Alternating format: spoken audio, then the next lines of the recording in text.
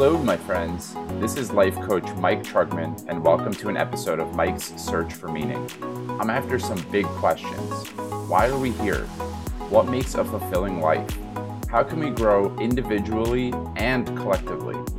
Each episode, I'll dive deep with leaders who are doing great work in the world and see how they organize their life. Books read, value systems, resources used, and stories that show how each of you can create the life and the world of your dreams. On today's episode, my guest is Ravi Rothenberg. Ravi is a transformational coach, embodiment facilitator, and trauma-aware space holder. He's the author of the new book, Ready to Rise: How to Find Your Path to Peace and Purpose. His purpose is deeply rooted in sharing the heart-centric healing wisdom he's learned through yoga, the union of his immersion in Eastern traditions, and an adventurous journey of personal evolution.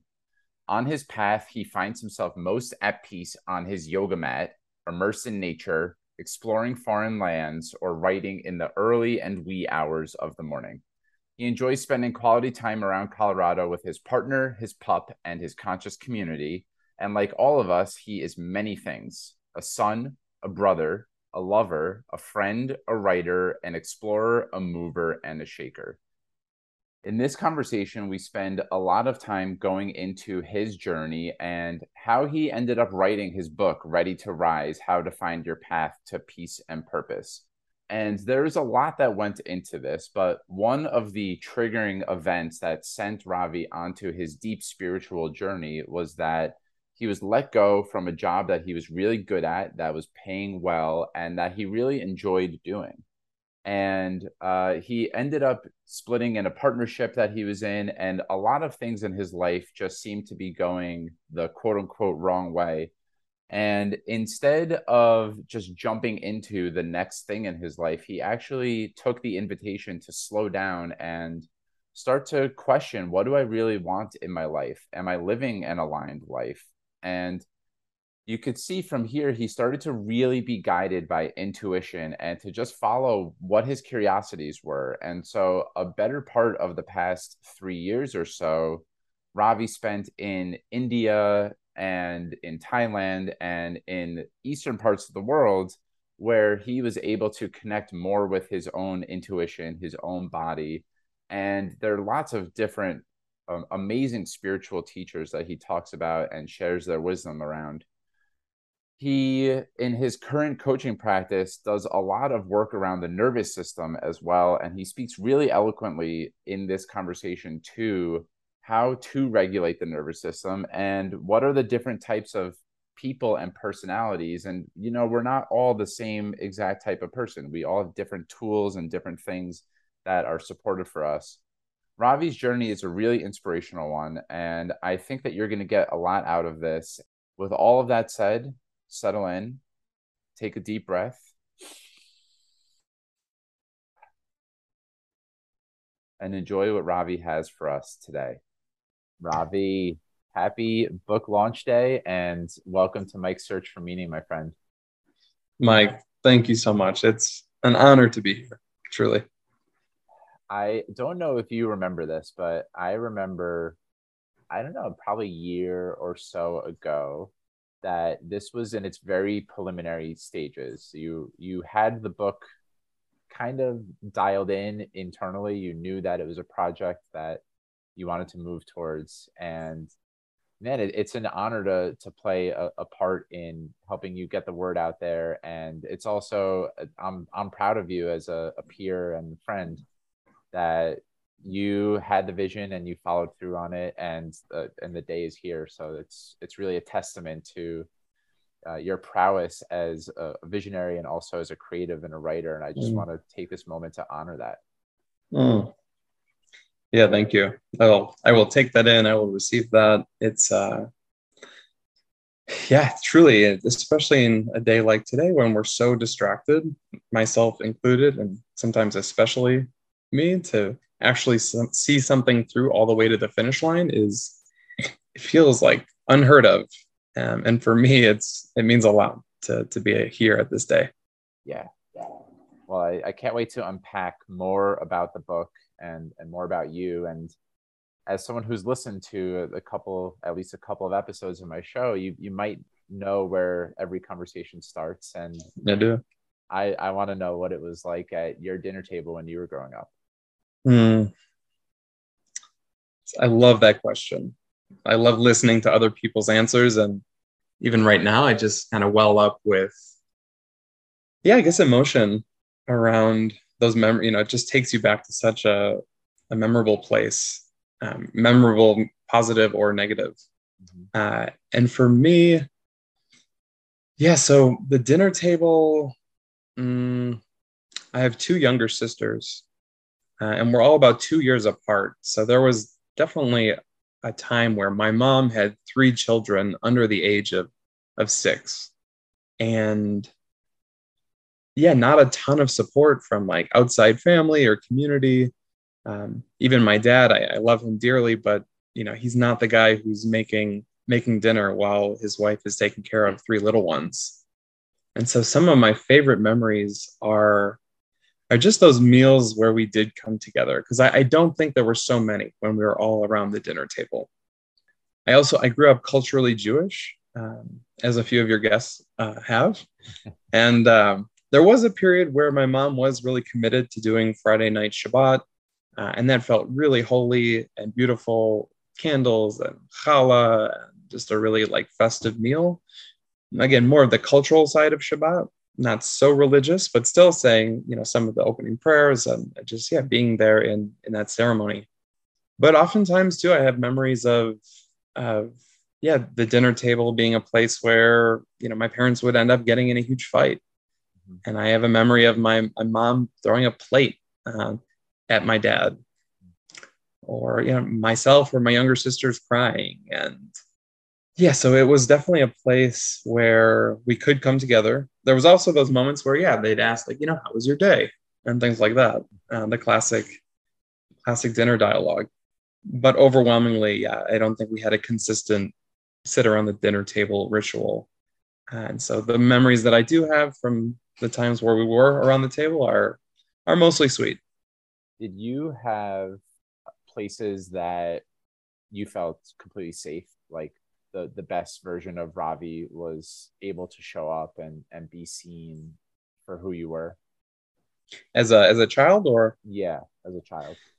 So I was the firstborn son. And so I got so much love as a kid from, again, my parents, from family that were around. And so I definitely felt privileged and safe in my earliest years. But then again, as things started to get a little bit more stressful around the house, and I'm happy to share a bit more about the dynamics of my parents, because it really did play into what was happening in the environment of our house. And so pretty quickly, actually, my safe place was outside of the house on the soccer field. I started playing soccer when I was like 4, and that was a consistent outlet for me to like be expressed, to release energy, to be in a like safe team dynamic. I had great coaches when I was young, and I really excelled in that space. And I'm sure that it felt like a safe haven. Mm-hmm.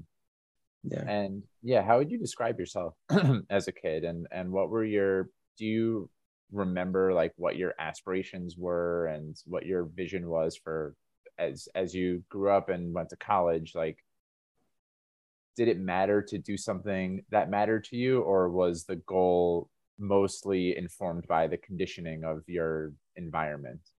Great question. As a kid, I was really outgoing, really friendly.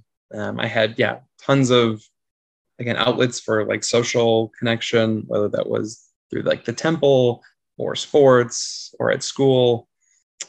And even in the neighborhood, we had like 10 kids around the same age. And so my favorite memories of childhood are like those, evenings playing kick the can or capture the flag or pick up football or soccer. Like, it truly had that neighborhood where I could be out and about until the street lights came on and it was time for dinner. So that definitely, like, that sense of adventure and play really shaped a lot of me. And then even I was always really drawn to writing and expressing myself. In third grade, we had to write our personal autobiography. And even as an 8-year-old, in my autobiography, I wrote that I want to go to law school at UCLA. I want to get a green Mercedes. I want to have a family and a dog. So, like, I don't know where that's coming from, right? Like, 8-year-old me wanted UCLA. I think I know where that comes from. My dad's a big basketball fan, and he wears a lot of like UCLA gear, which we live in, Wisconsin, and don't have much of a connection to Southern California, but somehow that seed was planted. And then similarly, law school that probably comes from a conditioning of just like, my dad was not a lawyer, but a lot of my friends' fathers were lawyers. And a lot of my friends have followed their father's footsteps in becoming lawyers. So yeah, little 8-year-old me had that vision for myself, but I wasn't so dogmatic or like rigid around following that. Although that subconscious memory of writing that was definitely alive for me as I was in college and not really sure what I wanted to do. I was like, oh, maybe I go to law school. I took one, law class in my undergrad, and actually I really excelled at it. But there was something about, probably the conditioning of like, actually there was one conversation. My dad would play cards on Sunday morning. He's a big gambler, and he plays cards with like these older, mostly Jewish guys. And I have one very vivid memory of one of them telling me like, or asking me, what do you want to be when you're out of college, when you grow up? And I was like, I'm thinking about going to law school. And he stopped me in my tracks and he said, and he was a lawyer himself. And he said, I can see you've got bright eyes and an adventurous spirit. The world does not need another Jewish lawyer. Mm. and yeah, that really stuck too. It was like just as strong as the conditioning to pursue that path, that equal and opposite recommendation from someone who had realized that in his own life, saying, nah, you don't want that. That you have a spirit and a soul. Don't do that. And that was enough to like kind of deter me from really pursuing that. A cautionary word of advice from one of the many Jewish lawyers in the world. Not the first person that I've heard advice like that from, but yeah. So I'm wondering. I mean, I've heard you talk about your story several times, but I'm wondering, as we're fast forwarding through a lot of your journey, obviously, but sure. As you matured into college age and were really actually moving towards what do I want to do with my professional life, and there's probably more in there too, like what kind of romantic partner do I want to be? I mean, these are all questions I know that you really are sitting with now. I'm curious, how were you moving through your life when you were, say, in college and in your early 20s? Yeah, another good question. I think I was really, and maybe this is a theme that has stuck with me since I was young, through college, through work life, up until now, is that I was really following breadcrumbs on the path. I would pay attention, and still do, to what's showing up, who I'm meeting. I really like to look at my life as being this like series of intersections, the intersection of where I am personally, and in a work case, like where I am professionally. And, I'm really finding opportunities that are meeting me at that intersection, because my personality, like I need to be able to bring that to the workplace. And in fact, and in the book, I talk about this. I worked in a job that was aligned with what I studied. I had a dream job, right? From an outsider's perspective, I had a dream job, and I had my dream job, truly the work that felt like it was this perfectly aligned manifestation of how I could show up fully and be in a professional setting. So I had I've experienced all three of those. And at the end of the day, I realized and found that none of those are the most full, most expressed and aligned version of myself.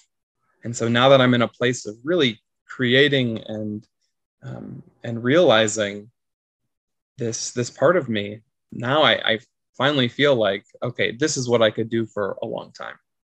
Yeah. So what I'm hearing, a lot of people would call this many things, but like one version is the golden handcuffs. One is there's the like there's something missing component of it. Like everything, all the boxes are being checked, and I really outwardly love this job, but there's something missing. And I certainly experience you now to be someone who is plugged into your own intuition and your own deep sense of inner knowing. And I know that that's not really necessarily what got you here. There's lots of other stuff mixed that's in the mix. And I would love to hear like what propelled you, like all the boxes are being checked and you're really doing work that you like doing. Yeah. Like what happened that caused the shift of this actually isn't complete, there's something more out there? Yeah, I think the major catalyst to my shifting and my really committing to this journey inward was being fired from my dream job. I've been doing the work for almost 3 years. I was really, again, just such in a place within my community, within this global community that I was a part of. I felt like I was such a staple. And then that was taken from me from some factor, some force outside of my control. And that just rocked me to my core. And I really, again, with the experience I had with the network, I could have jumped into the next thing immediately. Working for a well-funded startup or going into another like entrepreneur support organization. Like I had the cred and the connections to do that quickly.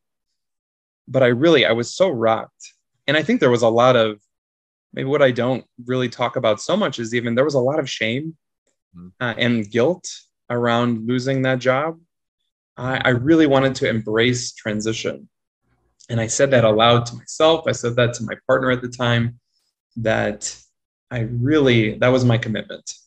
Even when so many people were reaching out saying, hey, I heard what happened. I'm so sorry. Like, don't worry, we'll get the next thing so fast. And that's just the conditioning of like, okay, you lost a job. Now you need to go get one immediately.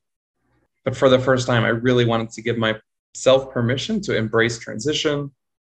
And yeah, for maybe the first time in maybe ever, to truly listen to my intuition. Like you said, that inner knowledge, that inner knowing that when we're in the rat race or working or busy, distracted, it's not so accessible. I'm guessing that there weren't a whole lot of people who were supportive of you taking your time, taking a break, embracing the transition. And I don't want to, it could be easy to just gloss over and just talk about like, where's Ravi today? But I love talking about these moments of transition because they're really pivotal points. And I'm sure you built a lot of trust with yourself in being able to listen to your inner voice and not all the other voices of the people around you. And I just want to really like zoom in on what that looked like. Like, were there other really important people in your life who were really advising against this? And what did your own inner voice sound like, feel like, look like? The person that matters maybe the most to me on this planet is my maternal grandfather. So my mom's dad.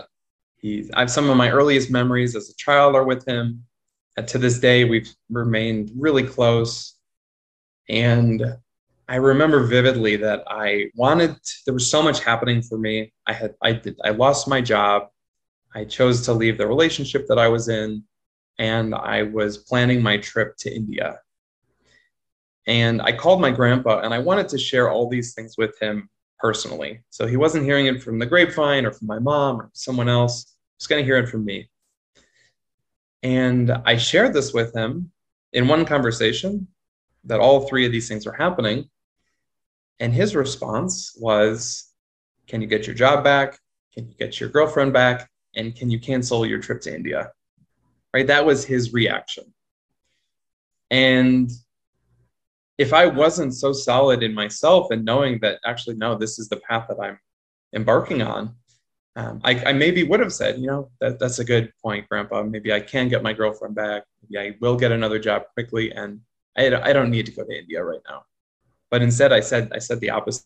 I said my truth. And yeah, the critic and the conditioned part of him is what he reacted with. But then once I was so solid in my decision, he actually sat back and he was like, wow. And he did his own reflecting and he said, I understand. And actually, I'm so proud of you because I didn't have the chance to do that.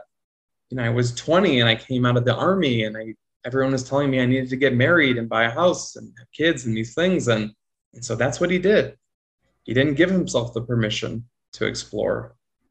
And it was really cool actually to connect with him on that level and just the juxtaposition of going from these like something that for him is like the most terrifying thing that his grandson is taking this unconventional path, but then the ability to connect to that on the other side was really sweet.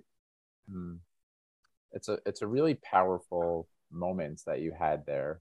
And yeah, I'm also finding myself wondering if we really continue to place ourselves in like where Ravi's at in his life. Were you already at that point reading other personal development books? Were you surrounded by any people at all who had gone down this path, or was it simply just you were answering some call within you and Mm. you just had that much self-trust that you said, I don't know, I'm gonna go ahead and do this thing?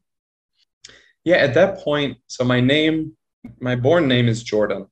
So in that moment where I'm calling my grandpa and doing all these things, I'm still very much Jordan. I again, breadcrumbs are showing up on my journey. Like by that point, I had been in therapy as an individual, not like regularly for years, but enough times that I knew that I had an outlet for healing and support when I was feeling overwhelmed. I had been going to some Al Anon meetings. I had been in couples therapy. I had been reading, I read The Body Keeps the Score by Bessel van der Kolk, which was like, felt like a Bible at the time.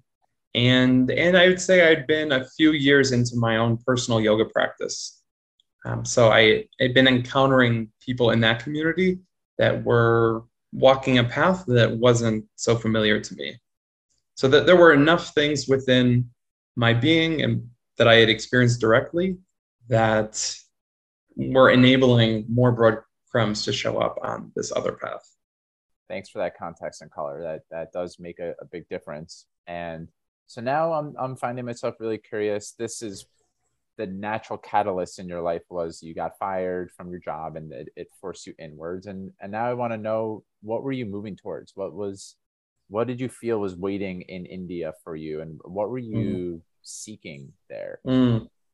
So when I was considering, when I knew at the core of my being, I wanted to go abroad and do like a yoga teacher training. I wanted to be immersed in this mostly as a really because I wanted to be consistent. I wanted to give myself the gift of like 30 days of discipline and practice and clean environment and spiritual just depth. And I was searching all over the world at first. I was looking at programs in Costa Rica, Bali, Nicaragua. There's so much out there. And then I found India. And I'm reading these descriptions of the programs, and they are just so much different than anything I'm reading elsewhere. And there was one program that in the description of the program, it said they had emotional release treatments. And for whatever reason, that was the thing that I was like, ooh, yeah, I feel like I need that. Like, I feel like I have this emotional burden that I don't know what to do with. Yeah, like really just feeling and releasing in my journey up until then, even yoga, there's like an opening and like it's safer to be in my body and to be stretching and strengthening. But to go to that layer of like emotional release, I didn't have any outlets for that.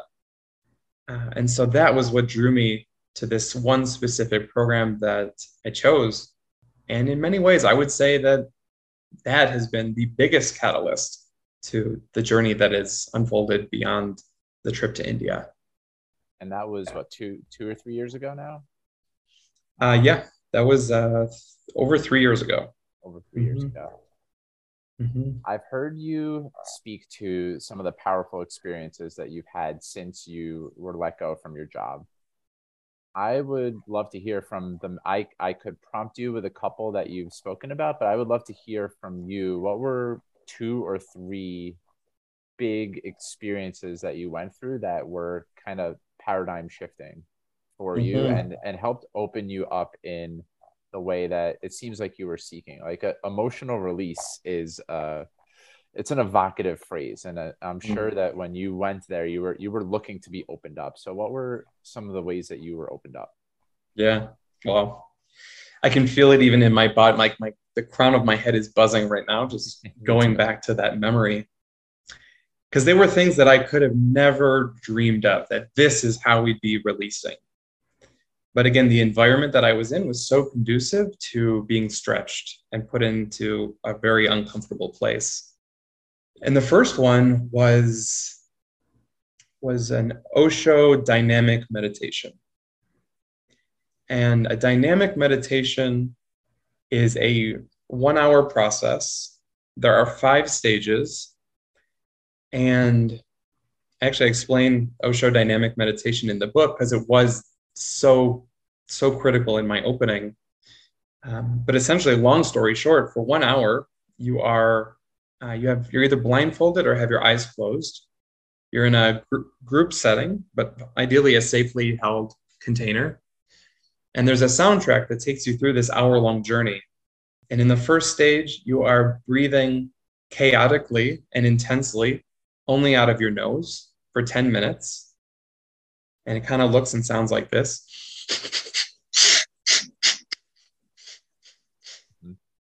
Hopefully that comes through on the audio. So 10 minutes of that while this music is booming, eyes are closed. The next 10 minutes, you are in full catharsis or conscious madness. You're fully expressing whatever emotion is alive in you. Oftentimes it's anger, sadness, rage that's most repressed or built up. So that's what comes through first. But it can also be joy, ecstasy, sensuality, just love, like whatever. But you are cathartic. You are allowing it to move through you. Mm-hmm. The third stage, the music shifts and you place your hands above your head and you're jumping up and down so that your heels are really pounding into the ground. And that force comes up into your pelvis and you're simultaneously bellowing a Sufi mantra, Hu, H-O-O, Hu, Hu, Hu, as you're jumping and bellowing and hooing for another 10 minutes. So for 30 minutes, you've been breathing, cathartic, and hooing. And then the fourth stage is stillness and silence. And the music cuts out, and you stand there completely still, and you're feeling all of this energy moving. You're sweating, you're breathing, and you're just tuning into your own witness consciousness, being the observer of your own experience. And that's 15 minutes. And just again, everything is moving within you. I talk about it in the book. It's like a locomotive train was going 100 miles an hour and then came to a complete stop, right? So much is being stirred. And then in the fifth stage, the music comes back on, and the fifth stage is celebration. And again, at your own pace, you're just coming back to life, celebrating, dancing, moving, and honoring this journey that you just went through. And it can feel like total bliss. It can also feel like resistance, and I've done dynamic meditation enough to know that every time is so different. And that going through that process for the first time, I came out of that just beaming. But then hours later, I felt wrecked. My whole body was sore. I felt like I was hit by a bus or ran like consecutive marathons. I could barely move when I woke up the next day. And I knew exactly why. Because I also had the capacity to go very full power, to really tap into something deeper. And so, yeah, I was wrecked, but also released. And I'll pause for a moment, but then I have a story that connects well with that that's worth sharing. Mm-hmm. Yeah, so I would love to hear the story, and I just want to take the listener who's not going to be able to see the video of the, especially for step one, the breathing. So I just want to like briefly describe that and zoom in a little bit on each of the steps, especially step 1 and 2. So with the rapid fire breathing, I don't know if that's exactly how you described it, but I want you as a listener to picture like every fiber of your face is like scrunched because of the effort that it takes to breathe that rapidly, and then imagine doing that for 10 minutes. That is energetically like that is very taxing. So if you can just imagine like your face is scrunched that fat, like that hard, and you're breathing that fast, how much, and then you still have 50 minutes left. Step 2 is whatever feeling is present for you, really letting it out. So like one of my follow-up questions, the thing that popped up for me, which I imagine if I did an Osho dynamic meditation, it would probably be anger, because that's the emotion I've resisted the most historically in my life.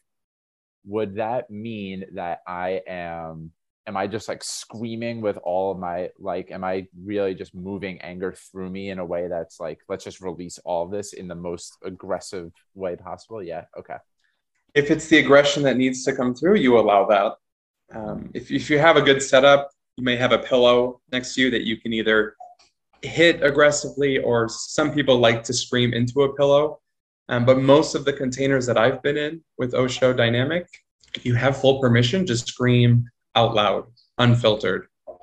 And this is also a really critical point too, is that if you're in the room and you are not allowing yourself to fully express, then you are taking on the expression of others. And that in itself is maddening. And so it is very important that even if you have to fake it in the beginning, that you allow something to come through so that you don't get that bombarded by what's happening around you. I think the other 3 parts of it were pretty clear, but let's just run the listener through again. So step 3, you kind of have your fists in the air, your hands in the air, and you're just jumping up and down intentionally with your heels hitting the ground pretty hard, going, hoo. Yeah. And I'm imagining that you're pretty gassed after that. So that's the 30 minutes of you really moving your body through some pretty rigorous exercise in different forms. Yeah. What was the stillness in step 4 like for you? What was coming up for you in that? It could be pretty gnarly just sitting down to be still without doing all of that pre-work. So what was it like in that moment? It's the ultimate stillness, because of how much momentum and movement you've committed to leading up to that. And so, yeah, like it is, you're feeling, I'm already a highly sensitive being, and like I feel energy. And so, but this is like a rush and a swelling of energy. It feels like electricity throughout my being. The visuals for me are often, again, eyes are closed. And so usually if you just close your eyes, without all that movement, you see maybe black or, some light moving. But this truly, like, vibrant, brilliant purples and blues. And, if you're willing to subscribe to what the chakras represent, but that is like your crown and your higher self, your higher chakras are very activated. And so there is this inner symphony of color and movement that you're really just sitting with and observing. Beautiful. Well, I would love to hear you pick back up with the story that you paused to let me interject for. What was the story that was coming up for you? So, and I'll rewind just a little bit. Even in the first few days of this yoga immersion, my teacher, this kind of middle-aged Indian man, he looked at me and he said very bluntly, he said, you're a sad person. You carry a lot of sadness in your eyes. And I was like, who says that? But in that moment, instead of resisting it or fighting it, I kind of was taken aback, but I said, you're right. You're all right. I feel it. I feel the weight of it. If I truly look at myself in the mirror, I see it. But even him saying that was like the seed was planted that I was going to move through that sadness. Because I even had this story of like, I have all this sadness, but I don't know how to feel it. Like if something happened, if somebody I cared about passed away or something, like I don't know if I'd be brought to tears. And that really scared me. And so the day after doing this dynamic meditation, again, my body, my energy was wrecked. And for whatever reason, I checked my email that day. I was not checking my phone so often, but I went and I checked my email. And I had this really long email, and I start reading the first few lines, and I immediately know what I'm reading. And it was an email from this woman who was writing to me to tell me that her son had taken his life. And I worked with him on a project. When I was in my dream job, I had a chance to kind of mentor and bring in this high school student. And he did his senior project around the nature of the work that I was doing. And we were able to collaborate in a really meaningful way. And she was sharing that in his freshman year of college, he was having such a hard time that it was too much for him. And he took his own life. And as even again, it's 5-paragraph email. I'm a sentence or two in, and I know what I'm about to read. And I feel so much. I'm feeling all of this well of emotion coming up through me. And I set down my phone. I ran to my Indian teacher, the same guy who had said, you have this sadness within you. And I'm fumbling across my words, and I'm saying like, I just got this news, and I'm feeling a lot. Like, what do I do? And he knew what was happening. And fortunately, he was outside sitting on a chair under a tree, as one does. And he just pointed at the ground, and he said, lie down. 2 words. He just pointed and said, lie down. And that was enough. I lied down on the ground just a few feet away from him, a tree above me and some sun kind of coming through. And I was hysterical. For the first time, maybe in my lifetime, I experienced what it meant for an emotion to be energy in motion, to really move through me. And for maybe 45 minutes, I was sobbing uncontrollably with like the grass and the earth holding me and the sun and the elements kind of coming down on me. And I was in my own catharsis. I was sobbing, and then I was like laughing like a crazy person. And it was just this full spectrum of emotional release. And truly, I mean, even though it was this deeply, deeply sad moment, it brought me to such bliss and clarity and opening on the other side of that. But it was only because my channel was open enough that emotion could really move through me in a way that I wouldn't have been able to process otherwise. Well, I would love to hear, this is kind of a two-parter, if there's anything else that you feel compelled to share with regards to experiences that opened you up. And if not, I would love to hear what started to come online other than I'm hearing your channel was open, your ability to feel was just way more present than it had ever been in your entire life. So what became available to you in terms of were you're open to receiving different messages about where you wanted to go with your life? And what started happening in your life as a result of opening yourself up? Deeper layers of opening. Right? Being able to feel an emotion was just the surface, because also, again, in this yoga program, we would go on to do more intense breath work. I did a 2-hour holotropic breathing.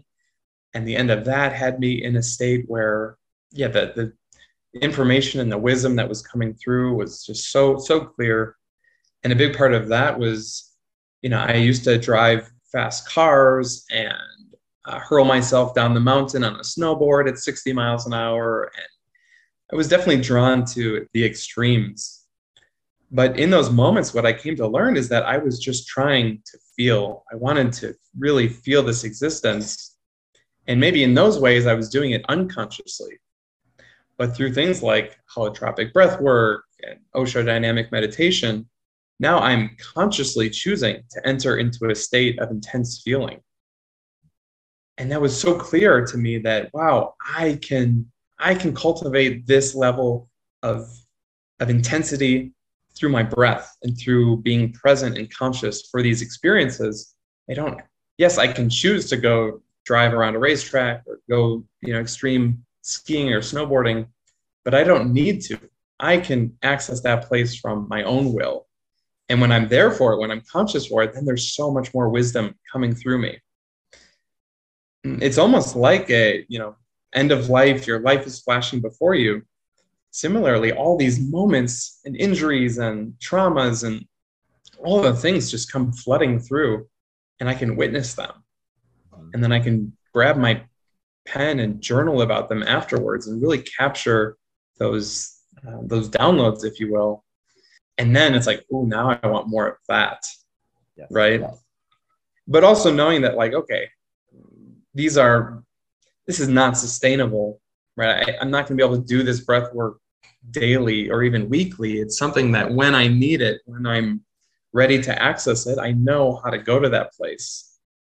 And that just, again, deeper opening, more layers, and realizing how multidimensional I am. Not just, I had this story that I was just like an average, white Jewish guy with like, a degree in journalism and business and some work experience. And that's all that I was. But I really got to peek under the hood and see, wow, there's so much more happening within me. That resonates deeply with me, man. And with regards to the breath work and just opening yourself to feeling, and really what I'm hearing is you started to get a full download on what it means to be alive and how epic that is in every moment, whether it's the blissful joy or just opening yourself to pain. There's a way that you start to realize like both of those are what it really means to be fully alive. It's all of that. And Wim Hof calls it getting high on your own supply. And I love calling it that, because whether it's with our breath or just paying attention to what's going on in our inner world, we have access to so much aliveness that we don't need to externalize through snowboarding, through thrill seeking. And there's nothing wrong with doing those things, but doing them from a place of, I can get everything I need inside of me is a whole new ball game. And I haven't gone to India and gone through that exact type of experience, but it really resonates what you're sharing with me. And to that end, I would love to hear you kind of touched on this a little bit. Like, these immersive experiences are beautiful. They can really open us up. And I hear people talk about plant medicine and psychedelic experiences in similar ways, where the insights start to hit in ways that never happened, like the speed of which they're happening and the depth at which they're happening. Mm-hmm. It's just, it feels like it's all at once in a way that maybe it was never even happening at all before. What was it like to then integrate this into a life where you said, but maybe I'm going back into a more ordinary day to day? Or did that not even happen? Was this just like, you know what, I am, this is just the way of life, and I'm going to, I don't know, be a yoga teacher who lives in the mountains?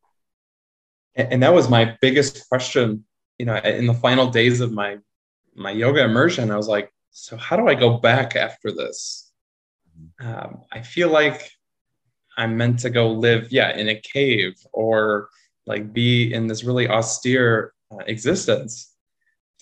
And that's where things start to get interesting too. I did see myself now as like this awakened yogi with my own like superpowers, and I'm just going to keep riding this wave.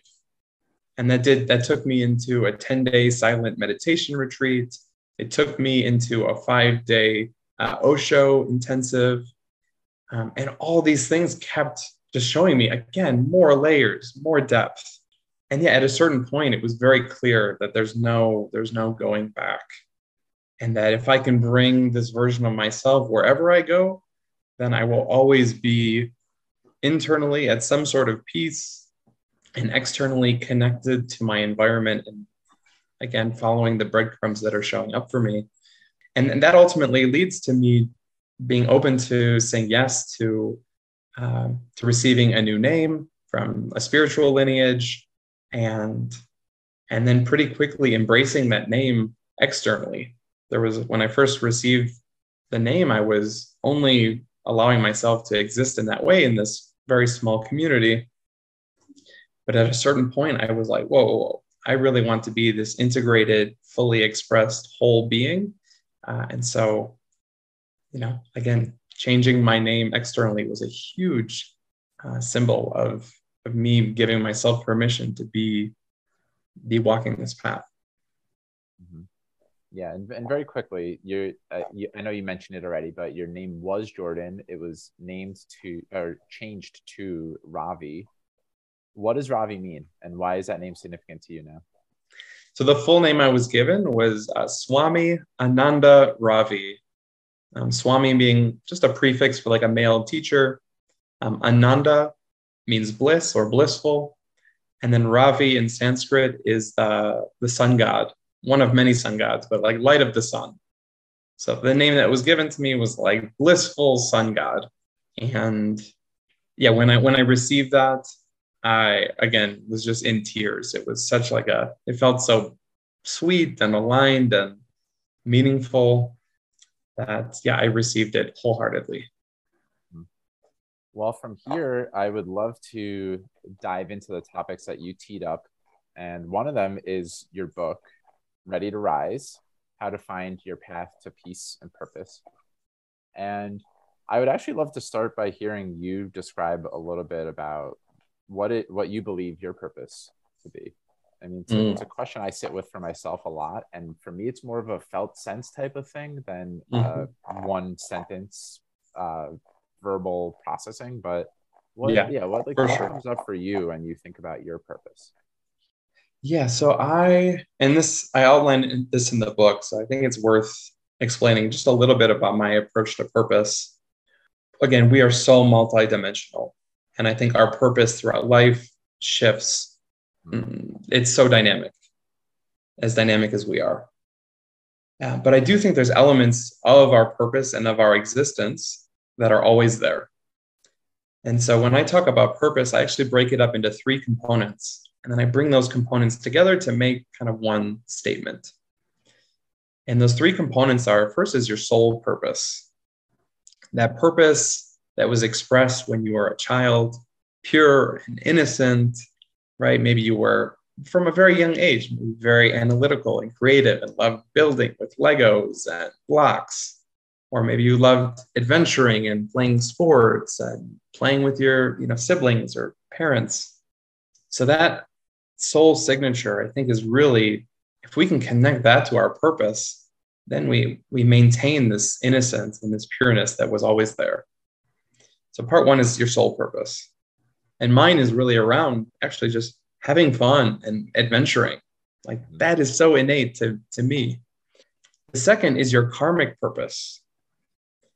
And the karmic purpose is really, in this lifetime, what have you experienced karmically that is so uniquely yours? Right? And karma is just action. And so often we label karma as being kind of this negative thing. This was in your karma. But maybe it was a really challenging or heart-wrenching experience that you had. Maybe the loss of a parent or a loved one, or a traumatic injury, or some emotional or traumatic abuse. Like, what was the thing that you carry karmically that, for good or for bad, you had to experience that in this lifetime? Because I believe when we can extract meaning and find the wisdom, why did I have to go through that? Why did I have to endure that? It can be part of our purpose. It doesn't have to be. We don't have to take that burden on necessarily. But if it was something that we've experienced, endured, and we've been healing through, there's likely a lot of wisdom for the collective. So you have your soul purpose, your karmic purpose, and then your individual purpose. And this is truly in this moment. It's kind of back to that intersection. Where am I personally and professionally? How am I expressing externally as a connection to this individual purpose that I'm in right now? And so when I when I get clear on each of those, because I also like to say, you have to name it to claim it, right? I could have a felt sense or like a deep, deep knowing of, all right, I kind of know what my purpose is. But there's something about articulating it with clarity and intention that gives me a little bit more freedom to really hold on to it and say, wow, yeah, this is what I stand for. And so when I'm a stand for having fun and going on adventures, while also going through this really deep, deep healing of intergenerational traumas and afflictions so that I can inspire others to have the courage and support to take their own journey inward. Now I feel so clear. I feel so at ease because there it is, whether I want to claim it or not, right? So that's the other part. It's like, okay, I said that out loud. I wrote it down. Now the journey is like, okay, what do I want to do with that? And I can reflect like, okay, where am I out of alignment? If I even want to be living on purpose, now I have my own roadmap that I can start to navigate. Could you speak a little bit, if you're willing, to your karmic purpose? Because something that comes up for me, there's a quote that I love. I believe it's attributed to Josh Waitzkin. And the quote is, your superpower is often located next to your wound. And for me, that was evoked as you described karmic purpose. It doesn't have to be a painful experience, and for me, I can gratefully say it's like a super lowercase t series of trauma experiences, probably, that have contributed to my karmic purpose. And yeah, I feel that I have the gift of sensitivity and seeing other people. And that was something that when I was growing up, I too shared your love for sports as an athlete. It felt like something that I needed to tuck away, or something that at best was a slight hindrance to my ability to perform in the world. And it was feedback that I got, especially as someone who identifies as a male. I got lots of feedback that wasn't, the right, quote unquote, right way to be as a male. That I was too gentle, I was too nice, I was too kind. People were going to walk all over me. When I enter the real world, I'm going to need to toughen up. And like I said, it wasn't like really beaten into me, but over a lifetime of small, really tiny lowercase t traumas, I just internalized that, my way of being wasn't the right way. And I'm slowly but surely realizing I believe that is my karmic purpose. I can really feel the incredible gift that my sensitivity can bring. I'm wondering what comes up for you. You touched a little bit on your sensitivity. How would you describe your karmic purpose? And first, I want to just honor you too for processing out loud around your own. I absolutely see that your sensitivity is your superpower, and that if karmically it wasn't always the easiest thing to embody and own your sensitive nature, but that now in the coaching and supporting and healing work that you do, you're absolutely giving people permission to love and embody and own their own sensitivities. So super cool to see that playing out for you. Yeah, mine. So when I talk about it, I talk about healing from intergenerational trauma. And I've done a lot of investigation from a place of genuine inquiry around what happened to each of my parents growing up. What was their dinner table at childhood look like? And I've learned enough to know what happened. Because and this is part of my karmic purpose, is that I was born into to two parents who both experience addiction. They are both afflicted and in pain internally and have not stepped onto the healing path. Right? So the lack of healing has led to a manifestation of, I'll call them afflictions, but ultimately addictions. And that's been a huge source of pain for me. And both of my parents, again, I love them dearly and have come to appreciate and have a lot of compassion for their own journeys. But consciously feeling is not something that they participate in. In fact, they avoid it at most all costs. And I like to say that consciously feeling is healing. So if my parents are avoiding consciously feeling, they are avoiding healing. And so in many ways, their inability to feel is likely what caused me to put myself in harm's way at from a young age. I've broken over 10 bones in my life. I've had over four major knee surgeries. And yes, some of them were just sport and accident related. I wasn't like consciously trying to hurt myself, but from a very young age, when I was 3.5, I wasn't even 4 years old, and I had a broken leg. And so from a very young age, I kind of had to learn to feel and to ask for help and to have compassion for myself and others. And I would continue to do that from the age of like 4 until 18. When I moved out of the house, I would oftentimes find myself in a hospital bed. And then when I moved out of the house, it was less physical harm and more just feeling the weight of these emotional burdens. And so finding myself in therapy or workshops or, Alcoholics Anonymous, spaces like that. That again, my parents, I love them dearly, but they haven't committed to that path of healing. Yeah. Well, thank you for both your reflection and your appreciation for me. I received that, and for your willingness to share about your journey.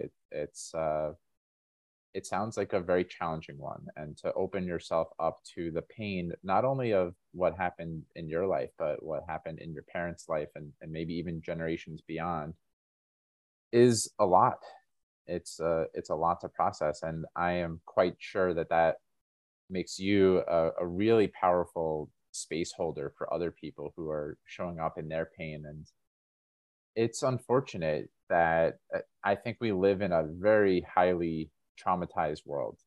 Very few people really got what they needed when they were growing up. And for you to take the courageous look under the hood and see, what is my pain? Where is all this coming from? Is beautiful. And I'm grateful that you shared that with my audience and in your book. And I'm curious, what are maybe some other practices, whether they're outlined in your book or not? Like, I love this line of consciously feeling is healing. Are there other tidbits from your book or practices from your book or otherwise that you would bring into this space right now? Yeah, and also back to you. Thank you for listening. The listeners, thank you for being here and receiving what Mike and I are going through. Yeah, there's so much, and what I love about the book is that I really did try to put a lot of practical exercises and tools that people can start doing immediately. And it's cool too, because a lot of it connects to what we're learning about some of the modern like neuroscience and the polyvagal theory around vagus nerve stimulation and vagal tone, is that we can consciously tone, consciously feel by, in some ways, getting uncomfortable. So things very simply like a cold shower, but like a really cold one, doing that daily and getting better at that, maybe trying an ice bath. And you're consciously feeling something uncomfortable, but it has tremendous health benefits. I have a humming practice. So in yoga, they call it Brahmari breath. In vagal toning, they call it humming. There is another Osho meditation that involves 30 minutes of continuous humming. And again, it's uncomfortable. I love it. In the beginning, after a few minutes of humming, there's a fair amount of resistance that comes up. But what you feel on the other side of it keeps you coming back for more. Sometimes when I brush my teeth, I will do a wall sit for 2-3 minutes. What that does for me is it brings me into the present moment. I'm more aware of my breath and my being when I'm in that state of discomfort of doing a wall sit. Cold showers, humming, wall sitting, breath work, yoga, like all of it. Really, so much of it is choosing to be in the body and to be consciously putting the body into areas of discomfort and then staying there. Do you have a favorite, I don't know, maybe a YouTube video that someone who hasn't done breath work should start with? Or do you have favorite meditation teachers? I would love to give people some things that I could just link right in the show notes. They can click on it and get started. Yeah, for sure. And I'd like to be holding that space. I'd like to be creating more of that type of content. And so I appreciate that this is where we went, because this is really what I'm committed to also, is holding that space and that vibration. But I also got my start, Wim Hof has amazing. He's like 11-minute intro tutorial to Wim Hof breathing is phenomenal. The app that you can download, the Wim Hof app, also just so accessible to be able to get into those states of discomfort with guidance. There's a woman named Cassandra with a K. She has a yoga with Cassandra on YouTube. She's prolific and has such quality content. And for a lot of us, especially men who are very much in their doing and their going and their sympathetic nervous system overdrive, getting into a yin yoga posture and holding it, being there with it, is tremendously uncomfortable, but incredibly healing on the other side. So I'll plug those two, and then myself for creating more. This is a good way to keep myself accountable to creating that content. Yeah, awesome. Polyvagal theory is something that I have at a very high level, I've been really interested in. And I know Deb Dana is one of the pioneers, and Stephen Porges. And I don't know if that's something that you outlined in the book. Could you at a high level explain what polyvagal theory is, or how you would describe, I guess, regulation of the nervous system and what's happening in the nervous system? Yes, my favorite topic, truly. It's something that, again, we did not learn this stuff growing up. Our caregivers, our parents, our teachers, coaches, not I would call this being trauma informed, because in many ways our traumatic responses are really our nervous system responses. And yeah, the people you mentioned, Dr. Stephen Porges and his assistant and co-author in many ways, Deb Dana, are both incredible resources. They do have a lot of content on YouTube and on their websites. But essentially, your nervous system, my nervous system, is always trying to find balance and homeostasis, right? And this can very tangibly look like, if I'm too hot, I'm looking to cool down. If I'm thirsty, I look to quench my thirst. It gets tricky when it's feeling overwhelmed, when it's feeling uncomfortable. And if it doesn't have the capacity, because oftentimes when our nervous system is in a heightened state of threat or fear, there are certain parts of our brain and our body that go offline so that we can stay safe. And so sometimes we lose our faculties of cognition, our prefrontal cortex goes offline because everything needs to go into more of a fight or flight mode, right? A lot of people have heard fight or flight.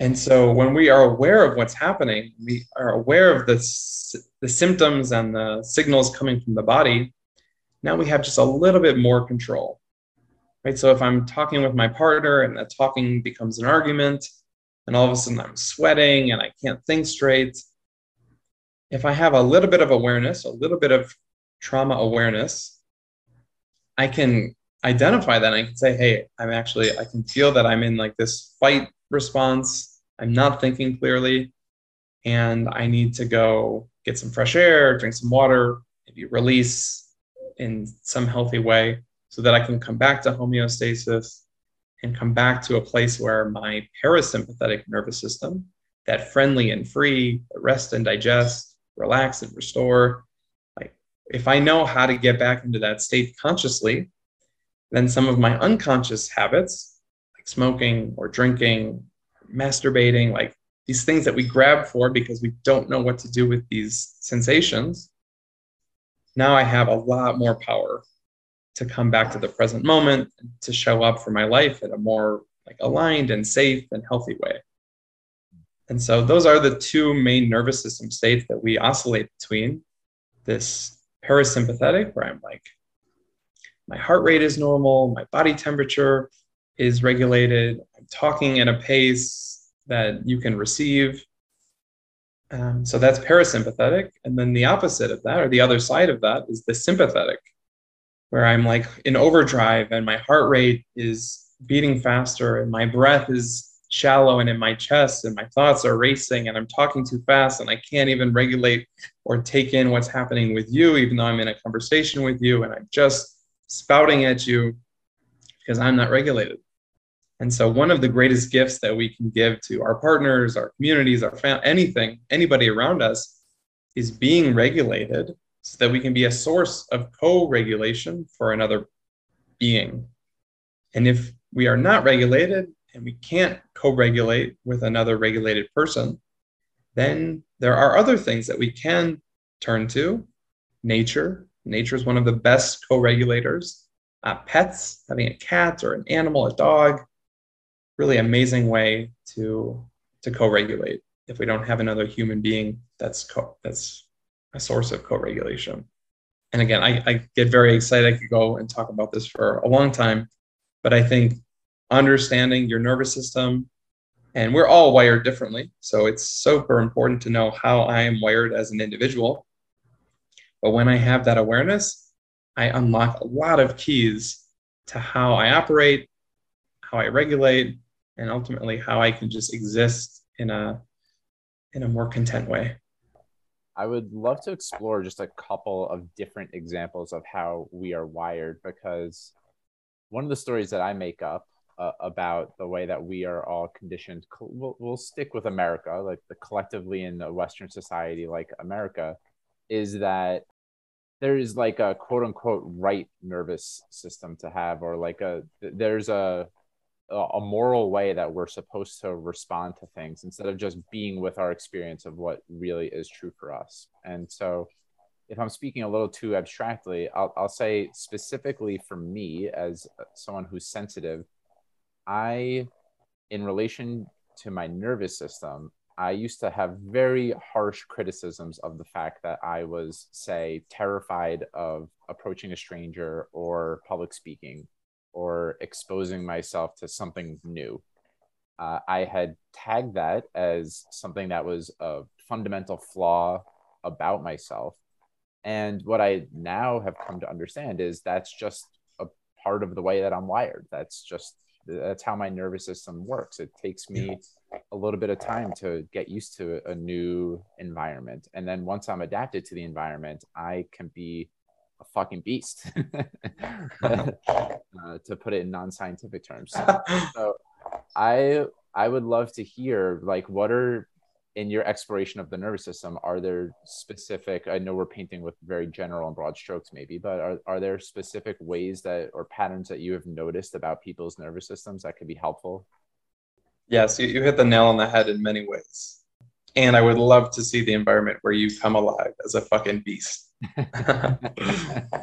And in many ways, even when you're here on a call like this, it's safe, we're regulated, and so there is an aliveness and you are beasting this interview because you are so fully present and there for it. And so also worth knowing about our nervous system is a concept called neuroception. And neuroception is what's happening unconsciously. We are always scanning our environment for safety and threat, right? So when I'm walking down the street and I see a stranger approaching, my neuroceptive thoughts are like, ooh, safety or danger, friend or foe, like attractive or ugly. Like, we're doing that automatically. And so again, as we start to understand our own sensitivities, that can help inform so much about our lives, right? So even at the end of this day, I'm putting out a lot of energy. And so I might be energetically and physically a bit drained, right? But I want to go to an in-person event tonight. But knowing the state that I'm in and knowing the environment I'm about to enter into, now I can start to have like boundaries for myself, right? And a lot of this comes back to also to our attachment styles. It's not that secure attachment is right or parasympathetic nervous system is right. It's just that those expressions and habits and ways of being, they tend to lean towards just what we've labeled as healthier ways of being. And so again, it's just important to know, where are you on the spectrum? Where are you headed? And yeah, what are some tools communication styles, and what do you have in your toolbox to best support your nervous system. And so I could even, again, going to an event today, I could tell my partner in advance, like, hey, I really want to go to this, but I'm feeling like I've already put a lot out today. My nervous system is actually I'm a little bit down regulated. I'm a bit, not depressed, but I'm a little bit low. My tank is not empty, but it's low. And so I could say, hey, can you help me I just want to be there tonight as a participant. I don't want to have to get up and speak. I don't want to talk to so many people. So in the moments where I can't have the boundary to say no to something, could you help just be a sounding board for me? Mm. And again, that's me projecting onto my nervous system hours in the future because I have a little bit of awareness about where I'm at now and what might overstimulate me in the future. And so now I can enroll my partner to be an ally. And my potentially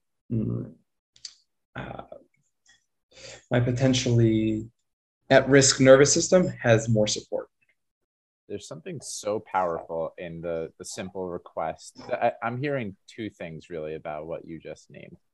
There's a self-awareness component, so knowing energetically what happened during my day, where am I likely to land based on my experience at the end of this day?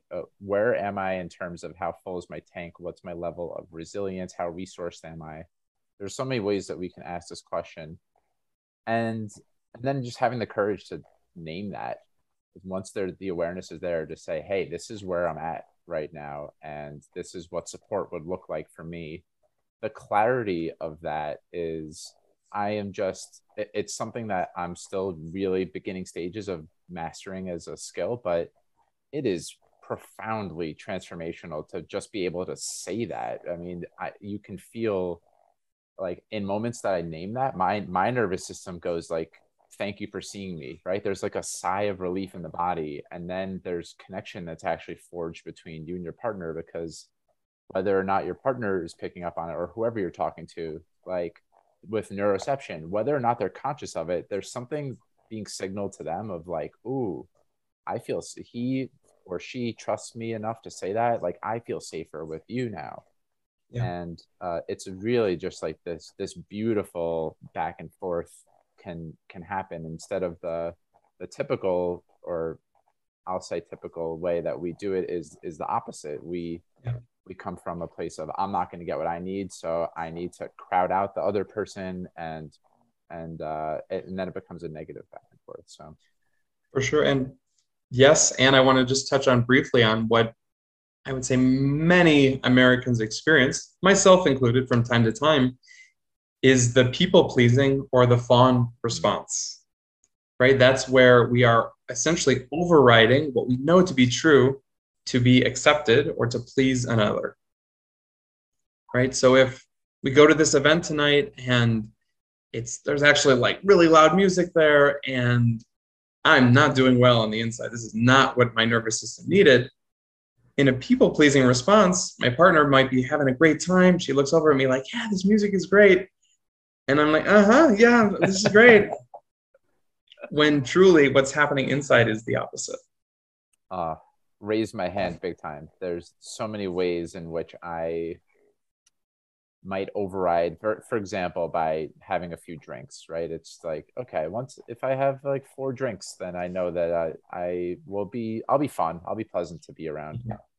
And that is I don't know, safer is in the short run, it feels safer, but in the long run, it is significantly costly. It's you're not really listening to yourself. And I am so guilty of that still. And I think we all are, but yeah, I just went on a family vacation a couple of weeks ago with my family. And historically, I've always had 2 or 3 or more drinks every single night on vacation, because that symbolizes resting and connecting, and there's like more laughter, and it just feels like I'm more immersed in the experience with my family. And I had 1 drink this past vacation, and I went into it very apprehensively, but I felt so much more available to whatever was happening on the trip, and not playing catch up the next morning, and like doing more Wim Hof breathing and more meditation and going in the sauna for a longer time. It was like I was able to do all those things from a strong foundation. And the reason I'm saying this isn't to like brag about how amazing I am. It's that if you feel like you don't want to drink at the next event that you go to, I can speak to the power of doing that. And I just want to underline how just owning where you are instead of trying to override it to look good is a really powerful experience. For sure. And I'd say that's one of the most challenging parts about just being a social person in America, period. I think one of the gifts of I was living on an island in Thailand for 15 months, and there is not much alcohol there. The community that I associate with, yeah, it's just not a part of that existence. And I'm so grateful for that because I can show up dead sober and I know that I will not be met with much temptation. And I do, over the course of about a year and a half, I had like 5 drinks. And then within 2 weeks of being back on US soil, I had those same 5 drinks. And you're tested every time you go out for dinner, go to meet at a bar, a social event, like that temptation will be there. And again, this is a whole nother tangent, but I truly believe that navigating or overcoming addiction is so closely related to understanding the wiring of your own nervous system. Because I have absolutely been addicted and afflicted in ways that my parents are. And I can see how that's the intergenerational cycle that perpetuates because it is wired into the nervous system. I know when I'm sitting at a poker table and I look down and I see good cards and my heart is racing and my palms are sweating, it's not just because I have good cards. It is my nervous system totally responding. And it's a bit of a high. It's a hit. I'm feeling intensely. And for me, it's been a really cool journey to just be able to zoom out a little bit, just enough to be able to see what's happening in my nervous system, and then to make a decision from that place of whether I want to keep going down that path or if I'm going to consciously choose to feel in a different way. Well, this is something we've been dancing around a little bit, but one of the ways in which we don't get in touch with our nervous system is around distractions, which are aplenty in our culture. And I would love to hear you. I don't know if this was specifically discussed in the book, but I would love to hear you talk a little bit more about what's the cost of living in such a distracted society where we don't check in with ourselves enough. And yeah, I would love to hear a little bit about that from you. I'll relate this to my process of writing the book because in many ways, sitting down and writing a book is so challenging because of how many distractions there are. And one thing that I was really grateful, I had a coach who supported me in the stages of writing the book. And she talks about something called the writer frequency scale. And so in any moment, especially in a week where maybe I have some personal deadlines around writing a full chapter or more, I need to be making sure that I'm in a writing frequency. And as I navigate my day, I can start to get really clear and conscious of what are the things that are taking me out of that frequency, right? I know that for me, I write best in the morning. I know that for me, I write best after I've moved my body. I need to go swimming or do yoga or take the dog for a rigorous walk. Like I need to move some energy before there's that clarity and stillness for me mentally to be able to write well and at a frequency that I want to be pouring onto the pages. And so what was always interesting is that once I was really committed to the book process, everything about my day was either taking me closer to that frequency that I wanted to be writing at or taking me away from it. And then that was the choice that I make. Like, okay, I'm not writing today. It's already the afternoon. I haven't moved my body. I just stuffed my face. with a late lunch. And yeah, I just don't have capacity to sit down and write. I'm too distracted. I've chosen that path of distraction. When we're more unconscious than conscious of it, the distractions will continue to show up. And so it's hard to carve out time in life to commit to a creative project or to really be there to connect with a loved one or even an animal, right? Even today's my book launch, and I've been mostly on my phone and computer, really just putting out energy and responding to what's showing up. And my dog is coming over, like barking at me, like, hey, what about me? Take me out. Like, let's play, let's do something. And so that's the cost, is that if you're not managing your distractions, then you're likely not carving out the time to create the things that you want to exist in your world. And even creativity, there's so many layers energetically within us that we don't need to shed, but when we shed those burdens, there's an opening to the creative process. And then on top of that, actually seeing it through is a whole nother spiritual practice of navigating distractions and all the other things that are showing up to take you away from that vibration. It reminds me of, I don't know if you're familiar with it, but Cal Newport's book, Deep Work, around, Mm-hmm. yeah, especially for if you're trying to do something that's challenging, like writing or some sort of problem that requires hours of effort consistently on end. I found that to be a really powerful book in eliminating all of the ways that we are typically distracted, such as Instagram, LinkedIn, text messages, emails, very socially accepted. As a matter of fact, I mean, the opposite, being unavailable for even an hour on text message, a lot of times is going to be met with some sort of wrath of like, where were you? What? I called you an hour ago. I texted you an hour ago. And it takes a lot of courage to put down the distractions, because I think another thing that certainly happens with me sometimes is the uncomfortable feeling of, ooh, I don't know what I want to write. And then you want to reach for food, or you want to open your email. There's like that quick dopamine hit of, oh, there's going to be someone who reached out to me. I definitely have to check. And yeah, a lot of the stuff that we've spoken about in this podcast already, it helps build the muscle of, I actually don't need that. I'm okay being uncomfortable, because I know the other side of that is real liberation and freedom. 1,000%. And again, I'm not a saint. I continue to learn through experience. Even there was one short story. I gave myself the gift of like a 3-day writing retreat. And I went and I rented a room at a small resort near where I was living. But I gave myself that gift of space. It wasn't a boundary in that I was saying no to all the other things. It was just, I was just needed to say yes to myself fully for a few days. And my partner was super supportive of that, which was amazing.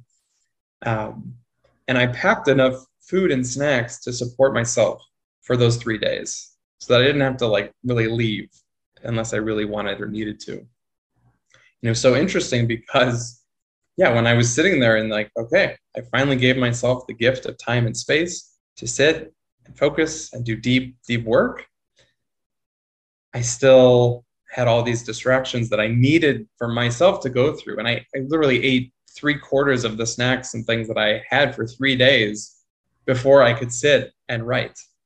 Right? I watched a 2.5 hour talk with Wayne Dyer, to inspire myself, but ultimately I was procrastinating from doing deep work. And so again, even in those moments where we have the creative capacity, it was so interesting just to observe. And I was watching myself do it. I was like, well, I could have just one Oreo, or I could eat the entire sleeve right now. And I was doing those things to like maybe sabotage myself. Like maybe what would it be like if I actually gave myself the space to write freely and openly? And so I did. I went through a journey of about a day and a half, like really struggling to get centered and focused. But then I still fortunately had a couple days of deep work. We're unfortunately running a little bit low on time, but I'm finding myself, you can answer either one of these questions. Is there anything else about your book that you would like to bring into the conversation that we haven't spoken about? And, or this other question's a little bit more involved. I would love to hear a little bit about your relationship with ease and flow versus there's a way in which, like, sometimes when we're doing something hard, I find it more helpful to just be like, I don't know, I'm going to feel good after this. Like, let's just grind it out. Mm. And I would love to hear your relationship between the dance of those two things, whichever question feels more alive for you. I'll answer both because I do want to touch on just high level the book. I'll be conscious of time, and ease and flow is something that speaks right to the core of my being. Ease and flow was actually my intention for the day today, and because there's so much happening, right? All this energy is going out. There are definitely things like I sent over 100 personal messages to people with a hello and a link to my book. And like that could be like the thing that I need to put my nose to the grindstone and just do. But also this quality, for me, ease and flow is more of it's an essence, it's a quality, right? I can do hard things and still be in a state of ease and flow. Even actually for me, today I gave myself a lot of structure. My day is very full. I had it all on the calendar, and that gives me ease and flow because now I know what's happening. Otherwise, and even last night, I was feeling so overwhelmed. Again, I went to my partner. I said, "Hey, I'm really experiencing overwhelm right now. Can you help me sort through this?" And I made a list of the 25 things that I needed to do last night and today. But also when I shift to like, okay, I need to do them, yes, but also I get to do them. Here, I can block them out so that they are more accessible to me in those times where my nervous system is heightened and I actually don't have the full capacity to be so organized. And so for me, ease and flow can look like overscheduling myself so that I can have freedom in that flow, knowing and easily moving from one thing to the next. And I haven't thought about this, but right now, this weekend, I will give myself a full day of nothing scheduled. And then taking that quality of ease and flow to either doing all the things based on what's showing up, or maybe I can just be truly easy and in a state of nothingness. And that'll be really liberating. So yeah, thank you for touching on one of my favorite topics. And I'll kind of start to wrap up by just speaking briefly to the book and it being this, path to how to find your path to peace and purpose. Like I've said a number of times, your nervous system is wired differently than mine. Your path to peace and purpose, your expression of soul purpose and alignment and intuition is so much different than mine. And so what I love about the way that I wrote the book is that it really is an invitation for you to take this journey into your own inner inquiry and exploration. Sure, I share stories of mine and I give practices that have worked for me, but I'm so curious what works for you and for the people that are reading the book. And it is my vision and hope that this creates a sort of community of people that are really committed to their inner journey and that we can start to level up even more and rise even more when we're sharing resources and stories and the things that we've held shame or guilt around. Because as you know, and as Brene Brown knows, and people are hopefully listening to this podcast, is that vulnerability is the true path to connection and to intimacy. And I find a lot of meaning in that. Mm-hmm. Well, I just have a couple of more questions for you, Ravi, and then hopefully you can get outside and walk your dog.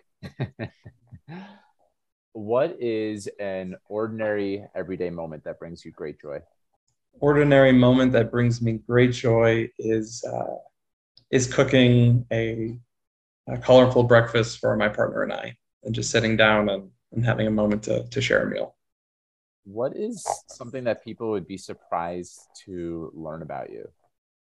So many things. I think that touches on too that like, wow, I'm so much more multidimensional than I give myself credit for. But people might be surprised to learn that I don't play a musical instrument. I am surprised to learn that. Where do you feel the most unfinished in your life?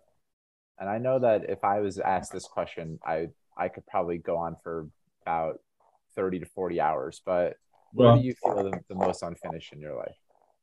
ooh, I love that. What first came to not even my mind, but to my gut is my financial health. I think there's a lot of unfinished business for me around personal finances. Yes. Well, same here. That's one of the things I would talk about in my 30 to 40 hours. Well, I'm going to link to everything that we spoke about in the show notes, including your book, again, Ready to Rise, How to Find Your Path to Peace and Purpose. Where else would you invite people to connect with you? I know that you're pretty active on Instagram, website. So where would you invite folks to connect with you? Those places exactly. Yeah, at Rise with Ravi on Instagram, my website, risewithravi.com, Amazon, check out the book, Ready to Rise. This whole rising theme it's really core to my purpose right now. Even my name, Ravi, translating to the sun. And what does the sun do every day? It rises. And so there's, for me, a lot of meaning in all this rising business. Yeah. Well, and speaking of meaning, another place that I think you knew that the interview was going, the conclusion and the beginning are very consistent with me. And so I would love to hear, Ravi, in the final question of the interview, what does it mean to you to live a meaningful life in this moment? Beautiful. For me, meaning it's everywhere. It's slowing down enough to really be present to the connections, the synchronicities, the signs and symbols. I love to draw meaning out of the minute. And so, yeah, for me, it's really giving myself the gifts of all the tools that I have so that I can be in a frequency to derive meaning out of the minutia. I love that. I did a walking meditation the other day. I think it was yesterday, actually, where I just was walking outside, and part of it was to just notice, like really feel the sound of the breeze and the trees moving, and to notice the different shades of green on the leaves, and to notice the texture of the bark. And I know that I am really dialed in and making incredible meaning if I can tune into things like that. And also conversely, like not turn away from the moments where I'm in pain or that I'm not okay. And I think there's incredible meaning to be had with, I love the minute and the mundane, and finding beauty in those types of moments is, to me, that's kind of my edge around meaning these days, instead of it being about living this like epic life of adventure. And I think those are beautiful too, but there is something to be said about appreciating the beauty in the mundane. So I love that you brought the interview to a conclusion there. And I just wanted to name again, I really appreciate that I have been a part of your book launch journey, and you're up to great things with this. I loved diving deep, especially around the nervous system. Folks are going to get a lot out of listening to this conversation. I really encourage them to take a look at the book. And to all the listeners, I hope that you have a great rest of your day, evening, whatever time of day you're listening. And I wish you a life of peace and purpose, and take good care. Thank you so much for taking time out of your day to listen to Mike's Search for Meaning. If you enjoyed it, please subscribe, share this episode with your friends, and leave a review. I look forward to seeing you next time, my friends. And until then, stay safe, stay well, and keep living with purpose. Peace.